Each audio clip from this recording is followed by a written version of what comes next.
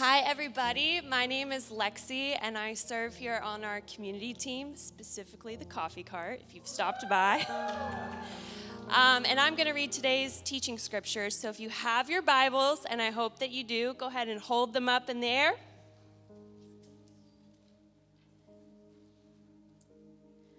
We are a people of a book.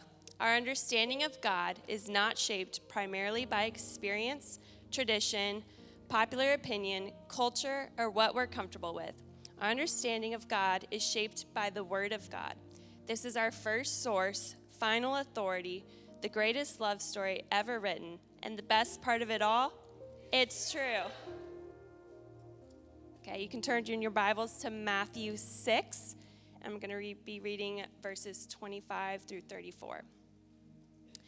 Therefore, I tell you, do not be anxious about your life, what you will eat or what you will drink, nor about your body, what you will put on.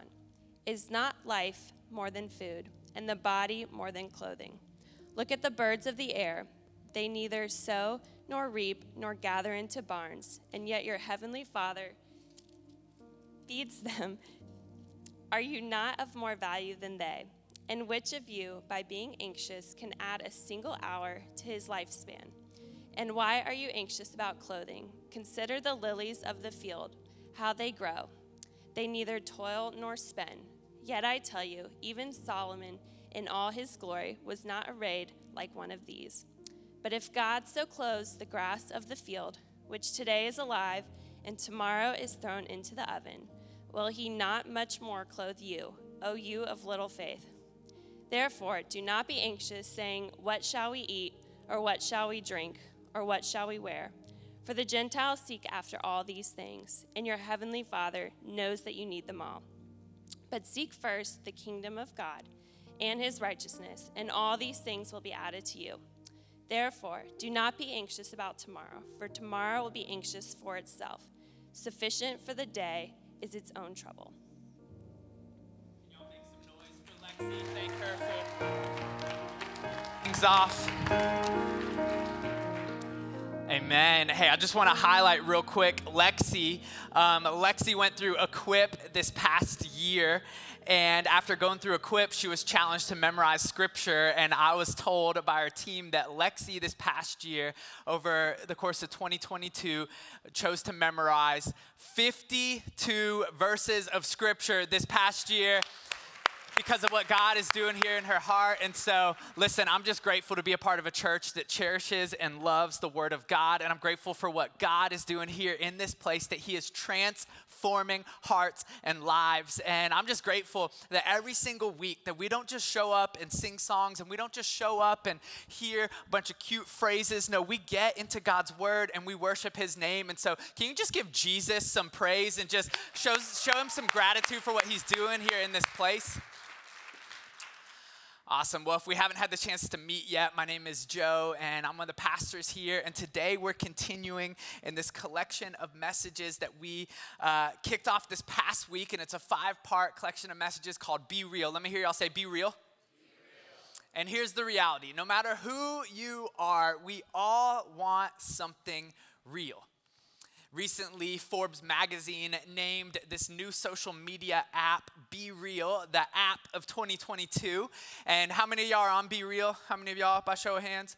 Yeah, a few of y'all, okay. And Be Real is blown up. It has over 20 million daily users. And this app is pretty simple and it's pretty straightforward. Once a day at random times, everyone will get a notification on their phone, and it'll say something like this, and it'll pop up on their phone, and it'll say, hey, it's time to be real, and will you share with your friends what's really going on? And when you get this notification, what's cool about this app is that there's no filters, there's no faking it. You have to take the picture within a 2-minute time frame, and if you don't, you get this like mark of shame, okay, so that all of your friends know that you were not actually being real. And see, I believe that one of the reasons why Be Real skyrocketed in its popularity is because of its focus on authenticity. That there's no faking it, that photos are unedited, and you're only given a short window to be real with your friends. And now I just turned 30, and so all of that I found out on the Googles. But what I love about this app is what it's communicating and how it's kind of swept across this nation is that I believe that there is a generation that is tired of fake, that is tired of what's filtered, that is tired of the mundane, tired of the seemingly photoshopped world that we live in and that we have been sold. And we long for something that's real. We live in a world that is so focused on the external things of this life, so focused on appearance, so focused on performance, so focused on how we can compete and perform and compare ourselves for others. We live for the approval of our peers. We have idolized the approval of our peers. But what if you and I were made not to just live a life that focused on the external things of this world, but on what's eternal? What lasts beyond the here and the now. See, last week, Pastor Joey preached a message about the real love that we are created for, and today's message is all about how we have been created to experience real life. Because here's the reality. Fake focuses on temporary. Fake focuses on what's external. But lives of meaning and lives of significance, lives of purpose, focus on what's eternal above all else. And so if you're taking notes, the title for tonight's message is Real Life, Living Today with Eyes for Eternity. I want to start by asking you this question. When is the last time that you thought about eternity? Not just like heaven, but when's the last time you really thought about like life beyond the here and the now?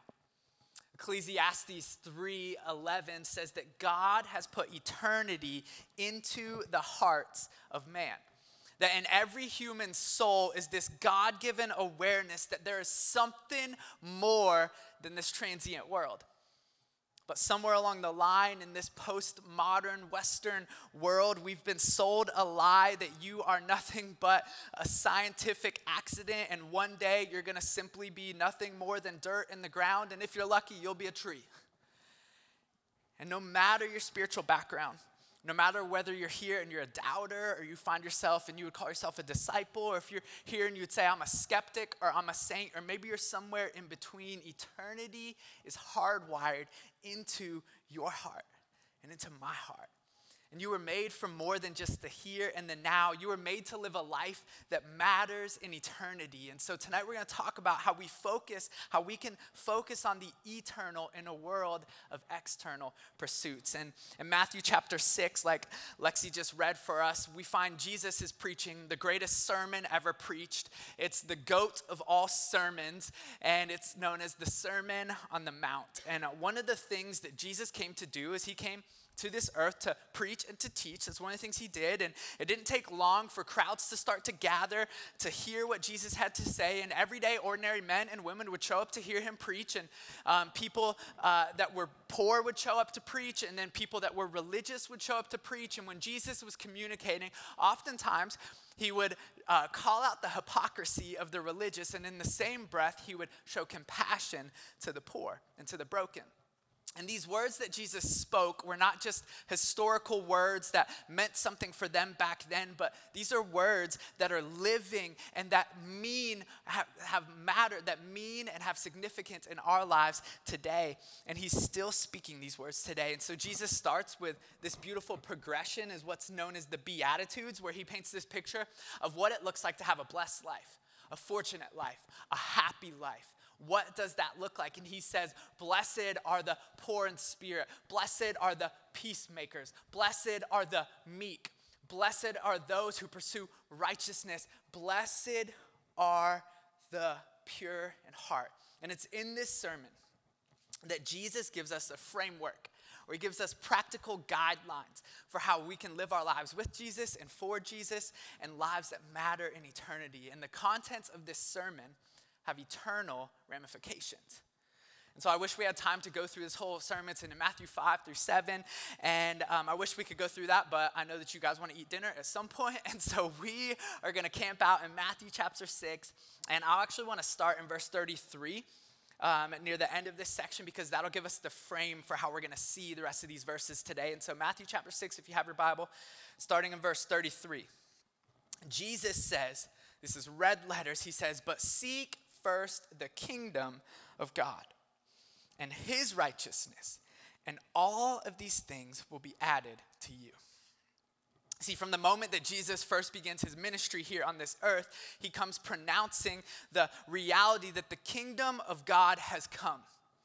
The kingdom of God has come, and that's what he focuses on much of Jesus' teachings. In fact, more than anything else, Jesus comes and he speaks about the kingdom of God. See, Jesus wanted to make it clear that he came to usher in a new way to do life, a new way to relate to God, a better way to do life, a life that is under his reign and submits to his rule and lives in his ways.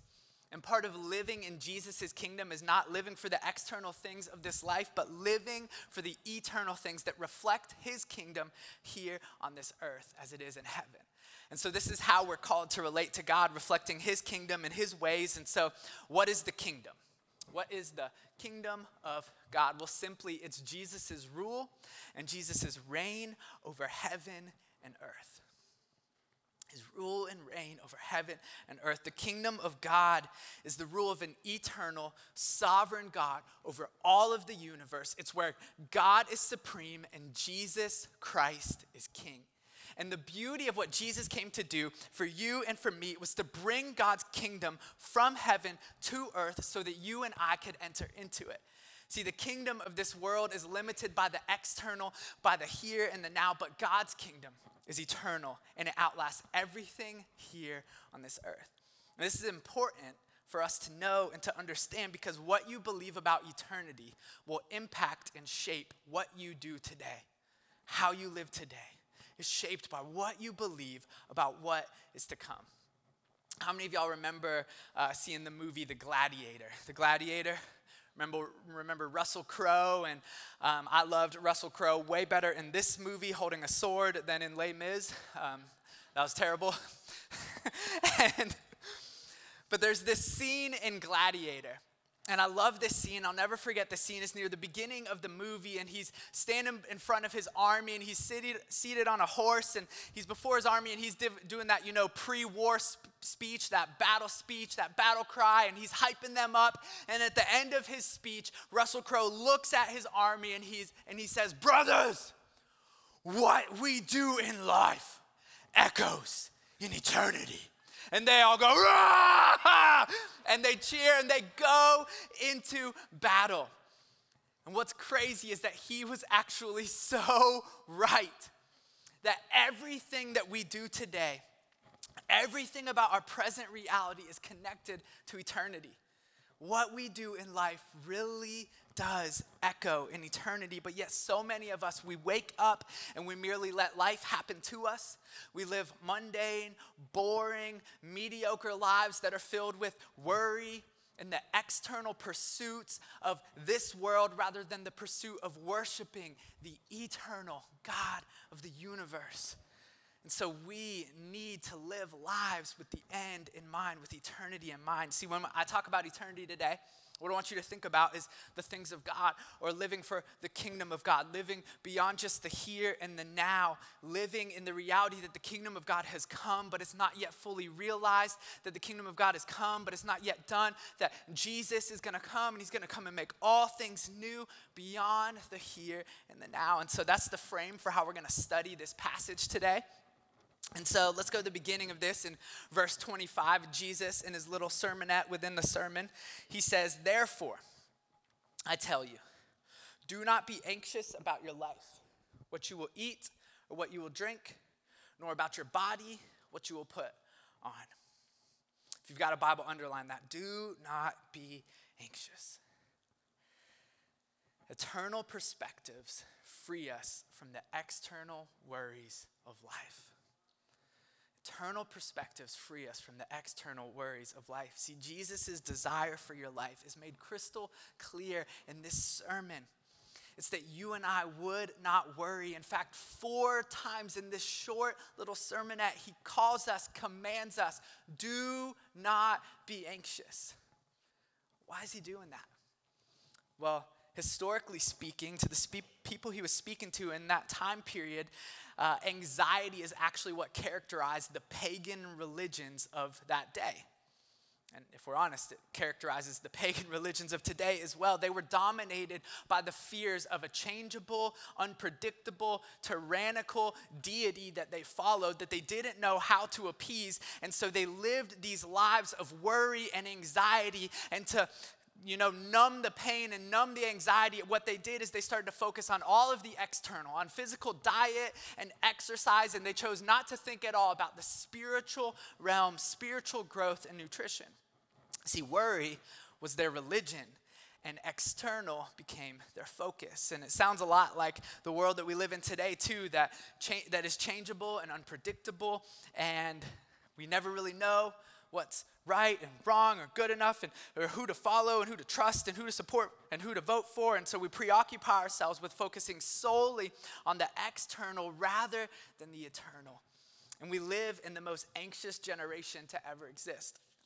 See, for so many of us, if we're honest, worry isn't just the thing that you do sometimes. It's like part of your identity. It's your language. It's what caused you to worry earlier if the person next to you could hear you singing off pitch while we were worshiping. You're just stressed out about what's happening in the room. It's what caused you from the moment I got here up on stage to worry and wonder, what is he going to talk about? What is he going to say tonight? It's caused your hands to start to sweat. It's what keeps you up at night. It's what makes you mindlessly scroll on your phone all throughout the day. It's not just part of your life. For so many, it rules your life. See, culturally, we're a nervous wreck, and no one is immune to it. Studies show that 86% of people consider themselves worriers. People on average say that they spend 1 hour and 50 minutes a day worrying. That's 13 hours a week, 28 days a year, 6 years of our lives worrying. Think about that in light of eternity. And I understand that the reality of anxiety can be physiological, it can be physical, and we want you to help. We want to come alongside you to take care of your mental health and to help you get the right counseling and therapy that you need, and we would even love to help you get that. But I believe, though, that Jesus never wants us to settle into the cultural status quo of the day and just merely accept our anxiety and just live with it. No, he wants you to find freedom from it. Freedom from it. So that being said, I want to remind you that we believe in a God who heals, the Lord who heals, and mental health may be an issue, a battle that you're in, but Jesus is the great physician that can heal your mind. And if Jesus commands us not to be anxious, then he's going to provide a way for us to come out of the very thing that is keeping us from experiencing the life he created us for. And so this isn't a whole message on anxiety, though, so if your hands are clammy, it's okay, I promise. But what I want to do is I want to remind you, a year ago, actually, Pastor Joey preached 2 messages on anxiety that I know changed my life and changed so many people's lives in our church. And I actually earlier today went on our YouTube and put them at the top of our YouTube for any of you. You're here in this room and maybe you're wrestling with anxiety and you're looking for freedom from it. I want to encourage you, check out those messages, Anxious for Nothing in an Anxious Generation. I promise you they'll change your life. And Pastor Joey taught out of this passage, and I just want to read it over us tonight. Philippians 4, the Apostle Paul, he says, "Do not be anxious about anything, but in everything by prayer and supplication with thanksgiving, let your requests be made known to God. And the peace of God, which surpasses all understanding, will guard your hearts and minds in Christ Jesus." See, Jesus' heart is to lead you into the peace that he promises, the serenity that's available in him, and the security in knowing that the God of the universe cares for you deeply. And so my hope is that you would find yourself careless in the care of God. See, living with an eternal perspective gives you freedom from the external worries of this life. And notice then Jesus talks about what we wear, and I love how in the Message version it says that we should not worry about whether or not our clothes and our closet are in fashion. Hello. See, if we're honest, most of us are more worried about what we're going to wear because we're obsessed about people's opinions of us. And what we need to do is actually learn to stop idolizing people's opinions and start to filter those worries through the eternal lens that Jesus wants to give us, asking ourselves, hey, does this matter in the end? Does this matter in light of eternity? And then the next analogy that Jesus gives here is one of the most stunning claims I've ever read in the entire Bible, and it's this. In verse 25, he says, "Is not life more than food?" Like, this is one of those moments where I'm like, God, come on, I love food. I love food. You're gonna say life is more than food. Like, okay, listen, I've been trying to eat healthier this year, and I've been trying to, watch what I eat, and never before in my life have I caught myself daydreaming about a French fry. Anyone else with me? Like, you love French fries? Like, I love French fries, and just like Oprah, I love bread. Anyone else love bread? Like, nobody loves bread more than me. I love bread so much. And one of the things, like, some of y'all just love, like, sweet treats, Like, some of y'all got sweet tooths, and you just get excited about, eating ice cream. Like, some of you're like, I'm going to eat a salad for lunch today because later I'm going to have a cookie, or I'm going to get a piece of cake. For me, I'm like, no, I don't care about that. All I care about is cheese and bread. Like, for me, my mouth starts to water when I just think about buffalo wings. I love food. But right here in this moment, Jesus says, is not life more than food? See, Jesus is right. And he's asking this rhetorical question to relate to his audience. See, in this day, those people didn't have to worry about whether or not they were going to get likes on that new reel they just posted. They didn't have to worry where their iPhone charger went. They didn't have to worry about when am I getting my BeReal notification. They were worried about how much bread they had and whether or not they were going to have enough to feed their family. And that's how this question was posed in first century Palestine for the Jewish people of the day. But I want to ask, how would this question hit you today? Is not life more than? Is it not more than graduating from UGA? Any Dogs fans in the house? Dogs fans? You watched that game? What the beauty about that game, at least, is like you didn't have to worry about whether or not you were going to win. Like, it was a sure deal, it was a done deal from the moment the ball was first kicked off. But I want to ask, how would this question hit today? Is not life more than, and I'm going to go here, football? Is not life more than fantasy football? Is not life more than getting that degree, landing that dream job, climbing that corporate ladder, getting that raise, one day driving that BMW that you've always wanted, passing that milestone on social media? Is not life more than the likes or followers that you can accumulate, or the results that you can produce, or the sales that you can make? Is not life more than the external desires that are the driving force of your life? And what does asking this question do? Is it helps to give us an eternal perspective. Life is more than the thing that has captured my mind right now. If you're taking notes, I want you to write that down. And the next time you find yourself worrying, the next time you find yourself anxious, the next time you find yourself thinking about the things of this world, I want you to remind yourself, life is more than the thing that has captured my mind right now.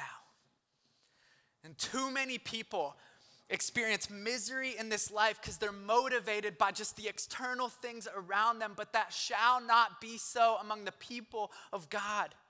See, God's people experience blessing in this life because they're not motivated by the things that are here and then gone tomorrow. They're motivated by the eternal. And so the next time you feel anxious or worried or stressed out, what if you grabbed a piece of paper and a pen or your notes app on your phone and you started to ask yourself the same question that Jesus asked them? Is not life more than? And you fill in the blank.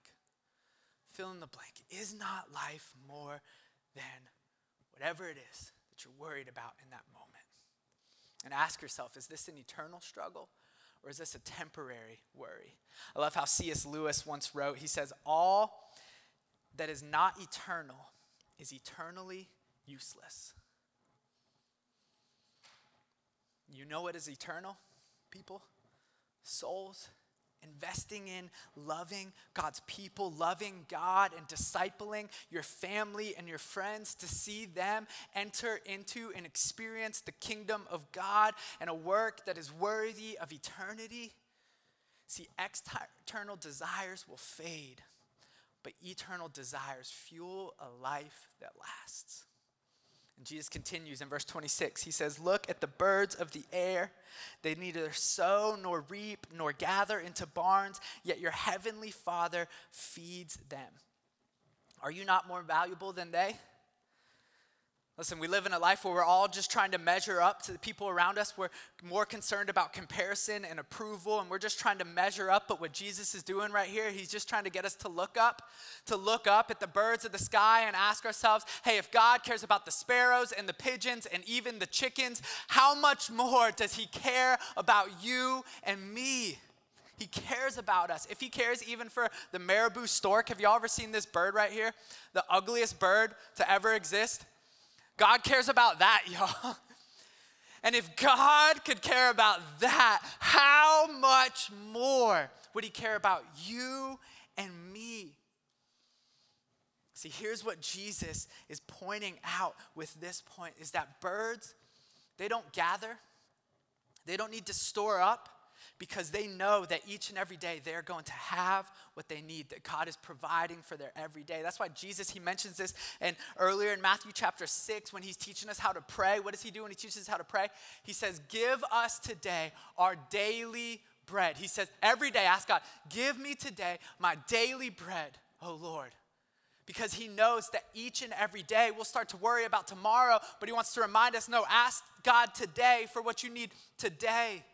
Because he's a God who's going to provide. This points back to the Old Testament when the nation of Israel finds themselves in the wilderness for 40 years after God freed them from slavery from the Egyptians. And when they're in the wilderness, they had to trust God every single day, that God would provide for them protection and food and security, that God would care for them. And every single day, what did God do? He promised that he would provide them food. And so they would wake up in the morning and this dew would fall to the ground, and it was known as manna, and it would turn into sweet, flaky bread that gave them the food that they needed for that day. And later on, he would cause quail to fly through their space, and they would have quail as well. And God told them, he said, I'm going to give you enough for each day, but do not store up.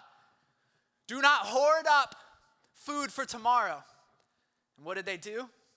They started to get stressed out and worried, is God going to provide tomorrow? And so one day they gather everything up and they start to hoard everything together. They just went to Costco and they're like, come on, let's get all of our stuff right here. And what does God do? He said, nope, all that food spoiled, gone. He says, I am going to provide for you enough for each and every day. See, this call for us to look at the birds almost seems like a slight that Jesus has given. Like he's like coming at our faith. He's like, hey, look at the birds. Even they can do it. Why can't you do it? Why can't you trust God? They trust God. Why can't you trust God? And the real life that God's created you and I for is a life that we trust God despite our current circumstances. That it may not look like I'll have enough for tomorrow, but my God cares for the birds, and if he cares for a sparrow, surely he'll provide for me. See, the antidote for anxiety is trusting God. I'm going to put my faith, my trust in him, that I'm going to trust that even though my external circumstances may seem frail in the moment, my God is faithful from beginning to end. And rather than focusing on all the things that cause me to worry in this life, I'm going to fix my eyes on him and his goodness and his faithfulness. In verse 27, Jesus continues, he says, and which of you by being anxious can add a single hour to a span of life? Do you know the surest thing in this life is that you and I are going to die? I'm going to die. And at some point, each and every one of us, we're going to breathe our last breath. And what he's saying is we can't add days or even hours to our lives. We are not God. Did you know that right now there's several billionaires around this world, Jeff Bezos included, that are spending millions, if not billions, of dollars trying to find ways to beat death, trying to find ways to stop the curse of aging, trying to invent a way for immortality? Like I was reading on this, and it's bizarre, and it's sick, and it's weird, and it's gross. But it's true. It's happening right now. Right now, there's a company in California that it's buying and selling young people's blood to old people for $8,000 a liter so that you can put young blood in your body so that you can live longer. Right now, there's a neurosurgeon who's trying to get the scientific community to allow him to perform the first ever head transplant and brain transplant because he says that he can beat this curse of death and that it's a viable option for living forever. Sounds like a horror movie. Right now, there's people trying to upload their consciousness to the cloud in hopes that one day they'll just download it onto a new body. Right now, there are people that are freezing their bodies in hopes that later on they can thaw it out and they'll live a new life. This is ludicrous. This is wild. Jesus says you cannot add a single hour to your life. And they're doing all of this for what? So that you can play golf a little longer, so that you can enjoy retirement, so you can enjoy your mansion here on this earth a little bit longer. Jesus' half-brother James, he says, what is your life? In James 4, for you are a mist that appears for a little time and then vanishes. Just like the countdown that you get with Be Real, 2 minutes, post your photo, it's done. Life is short, it's but a vapor. And there's no amount of Botox that you can add to your life to keep you from experiencing the reality of death. And Jesus is wanting us to be less concerned with the length of our lives and more concerned with the legacy that we leave behind.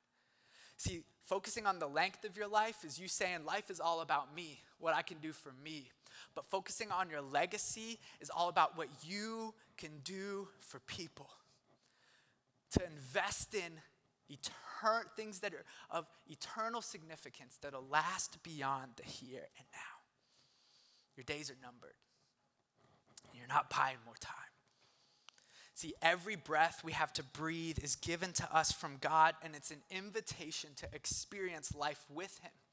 And every day we are given an opportunity to live for God because God is the giver of life. And Jesus continues in verse 28. He says, why are you anxious about clothing? Consider the lilies of the field, how they grow. They neither toil nor spin. Yet I tell you, even Solomon, in all of his glory, was not arrayed like one of these. That word consider means to learn thoroughly, to examine carefully. I don't know if you know much about King Solomon. That's who he's referring to right here. And he was known as not only being the wisest man to ever live, but also the richest man to ever live. That if you adjusted his wealth with today's inflation, Solomon would have been worth more than $2.3 trillion. That's with a T, trillion dollars. But right here in this moment, Jesus is saying that not even Solomon and all of his riches and all of his glory could clothe himself with the amount of care that God gives even just for the lilies of the field. In other words, every single day, God is investing more than $2.3 trillion of care into your life. Now, some of y'all are like, I wish you would invest that into my bank account. Come on, God. Every single day. Listen, I get it that so many times it seems like more money would solve all the problems in your life. Like, I've bought a lottery ticket before too, hoping that maybe I would win. Instead, you just waste money. But what Jesus wants you and me to understand is that pursuing money will not solve your problems. More often than not, it creates more problems. And he's not advocating for you and me to live in what's known as the poverty gospel, where followers of Jesus need to live lives of poverty. No, he's certainly not advocating for that. And he's not advocating for a prosperity gospel where if you give to God, then you'll be rich and your life will be perfect and everything will be great. No. It's great to get money so that you can be generous, but it's not great when money gets you. And when money gets you is when it consumes your thoughts and your mind and your attention and your worry. Jesus says in Luke 12:15, he says, a person's life does not consist in the possessions that he has. It's said that it's not wrong to possess things, but it's wrong for things to possess us when they control us. See, the birds and the lilies that Jesus is talking about, they don't fret, they don't worry, yet they have God's wealth in the ways that mankind will struggle to comprehend. That your life is more than what you can accumulate. Real life is not about possessions. It's about purpose. It's about pursuing the person of Jesus in seasons of plenty and in seasons of lack. And in verse 30, Jesus continues. He says, but if God so clothes the grass of the field, which is alive which today is alive and tomorrow is thrown into the oven, will he not more much clothe you, O you of little faith?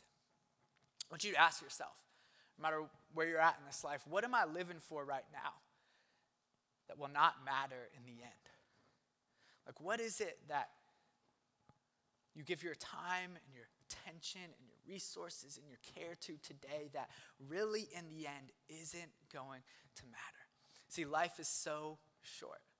A couple weeks ago, the entire nation was rocked, was caught off guard with the reality of eternity when millions of people witnessed a man go through cardiac arrest on a football field. And Damar Hamlin, his cardiac arrest and what he went through, it kind of put the nation into shock. And I remember standing there in front of the TV and just watching sports commentators not have a clue what to do or what to say, just shocked.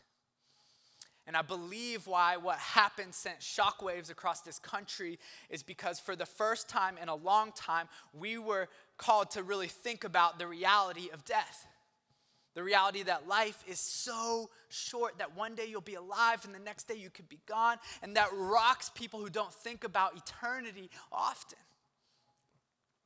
I saw this tweet, this post that came out after Damar Hamlin woke up, and it said this.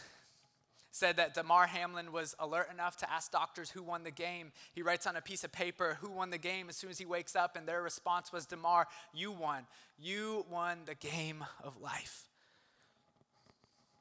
That's crazy for me to comprehend, that in all of what had happened, that life was compared to just winning and losing. No, life isn't about winning and losing. It's about knowing God and enjoying him forever here on earth and eternity with him in heaven. And the most inevitable thing about this life is that it's going to come to an end. And the reason that it's shocking is because of how few of us actually think about that.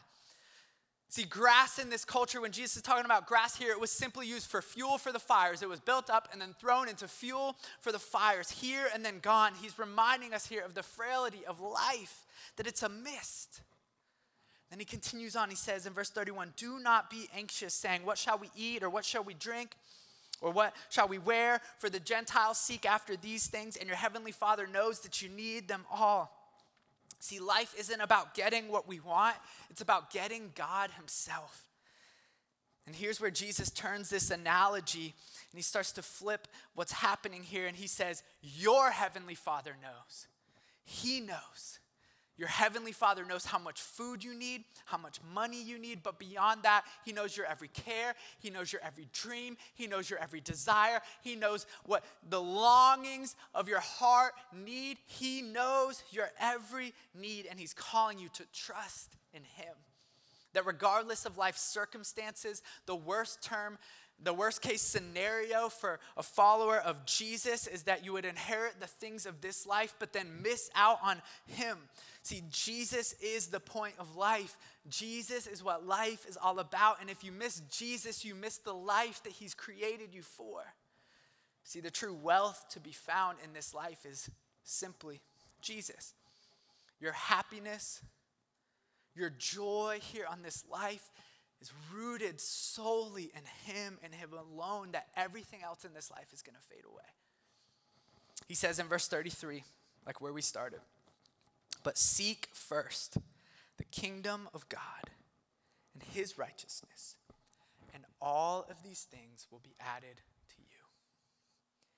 See, seeking first the kingdom of God is as direct as it sounds, that we are to seek the things of God as priority over the things of this world.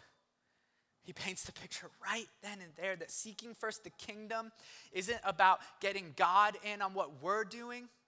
It's about getting in on what God is already doing, the work he is already accomplishing, and he's inviting us to play a part in his story.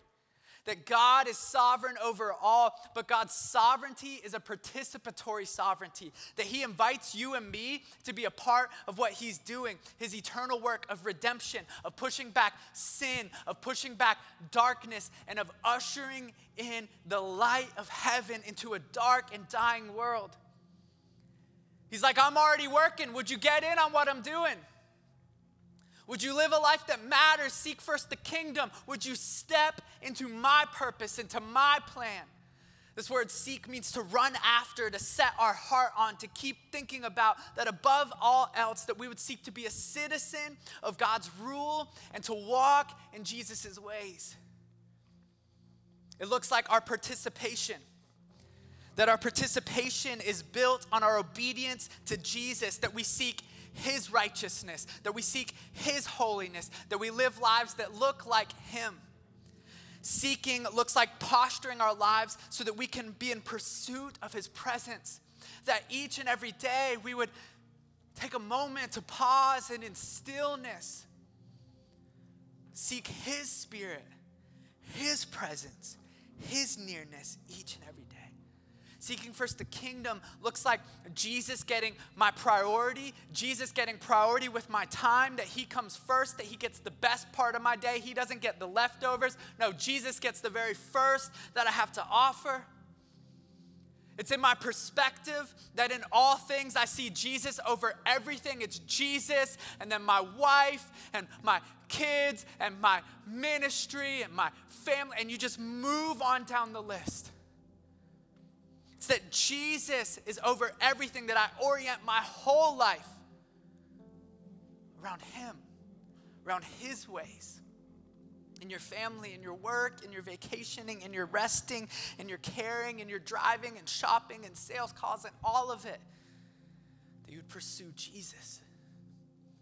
See, your life will never matter more than when you find yourself seeking first the kingdom of God and his righteousness. King David in Psalm 73, I love this.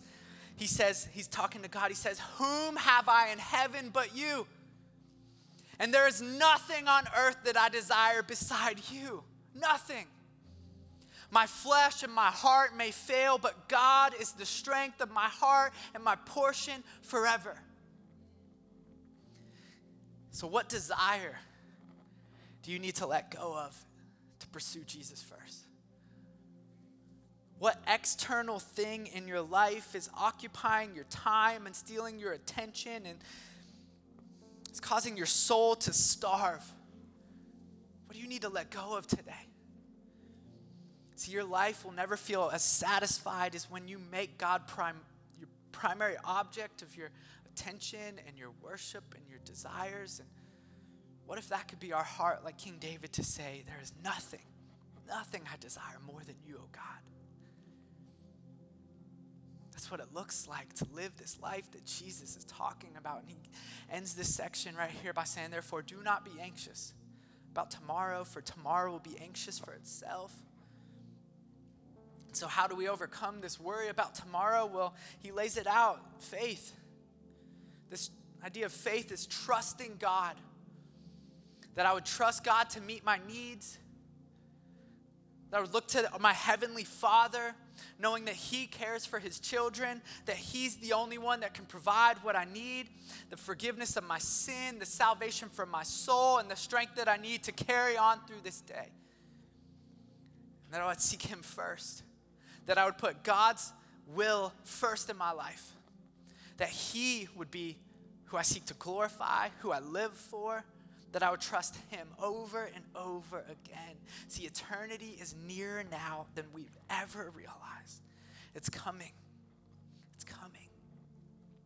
Near the end of Jesus' Sermon on the Mount in chapter 7 of Matthew, Jesus, speaking of eternity, he says, "Enter by the narrow gate.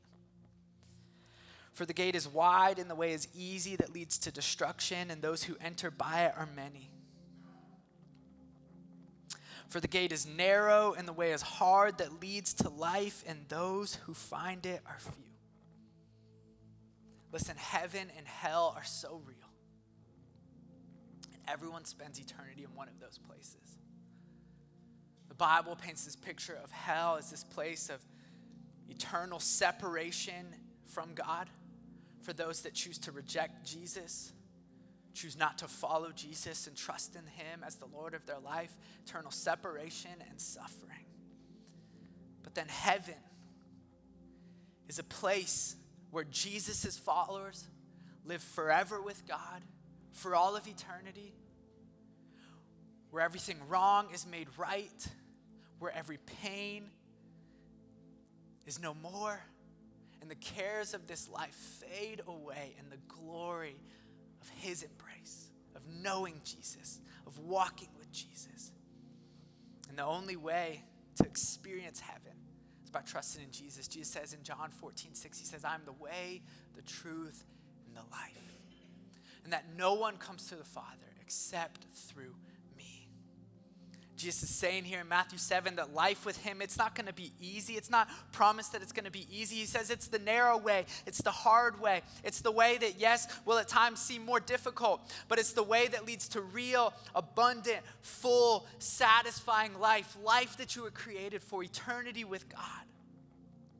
So we've got to understand today, church, that your impact on people, your impact on the kingdom, your impact in living for eternity is what is going to follow us all the days of our life and into eternity. There's this picture of heaven in the Bible that all things are going to be made new, that every tear will be wiped away, that every good thing that the enemy has stolen will be restored in Jesus, that the lost will be found and the broken will be healed and what has been ruined is going to be restored. So let's live with that in mind, knowing that Jesus is coming back for his kids. And so I'm going to live my life today to make much of his name. I love how the author and pastor John Piper, he writes in his book, Don't Waste Your Life, which our church just went through reading. And he talks about throughout this book, this poem that's on the wall in his house by C.T. Studd. And it says, "Only one life 'twill soon be past. Only what's done for Christ will last." What would it look like for you to live a life that says only what's done for Christ will last? I want to close with this story. In the 5th century, the gladiator games were huge in Rome. Gladiator games, you've watched movies, you've seen these scenes, you've seen these pictures of this Roman culture where these games took place for almost 1,000 years, where the Colosseum would be filled with more than 65,000 people on a regular basis that would show up, about as much people that fit into the Mercedes-Benz Stadium, and they would gather to watch these bloody, horrific battles take place right before their eyes, where they would see men and women murdered in the name of sport. They would gather, and it just became part of their everyday. Like, could you imagine growing up in that culture, in that Roman society, where you would just go on a date and watch these gladiator games take place, and you would laugh, and you would have fun, and you would just make a spectacle of it all. Well, in 404 AD, there was this little monk named Telemachus. And he traveled from his home in Asia after being led by the Holy Spirit to Rome. And the Holy Spirit leads him to Rome, and when he arrives in Rome, he eventually follows all of these crowds. He's like, where's everybody going? He follows these crowds, and he finds himself in the Colosseum. And it's there in the Colosseum that this gladiator battle was taking place. And he comes into the Colosseum, and led by the Holy Spirit and the conviction of what God was doing in his heart, he sees what's happening, that there is this bloody battle taking place, and these people are just cheering him on. And he sees what's happening, and so Holy Spirit leads him onto the field. And he finds himself on the field, and the story goes that he walks out onto this field, and he tries to get himself in between these two gladiators that are fighting to the death, and he gets in between the two of them, and he starts to shout out 3 times. He says, "In the name of Christ, forbear." He's pushing them aside. "In the name of Christ, forbear." He says, "In the name of Jesus, stop." And once the gladiators, they drop their weapons, and the fighting stopped. The crowd was enraged. Their fun their spectacle, their sport, all of a sudden stopped by this little monk that was now on the field. And so the crowd begins to get furious and angered, and they look down at this monk and they begin to pick up stones and they start to hurl stones at little Telemachus on the field. And little Telemachus on this field, surrounded by 65,000 people, is stoned to death. And this crowd then looks down at this field after they're done throwing their stones, and they see little Telemachus lying there in a pool of his own blood. And all of a sudden, the crowd begins to get silent. And one by one, the crowd leaves the Colosseum. Walk out.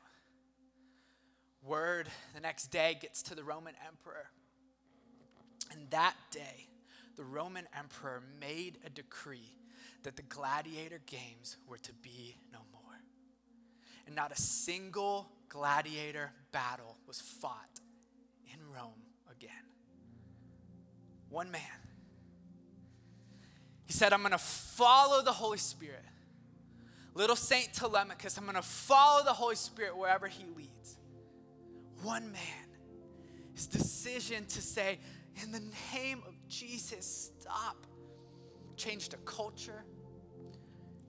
Changed all of human history from that point on.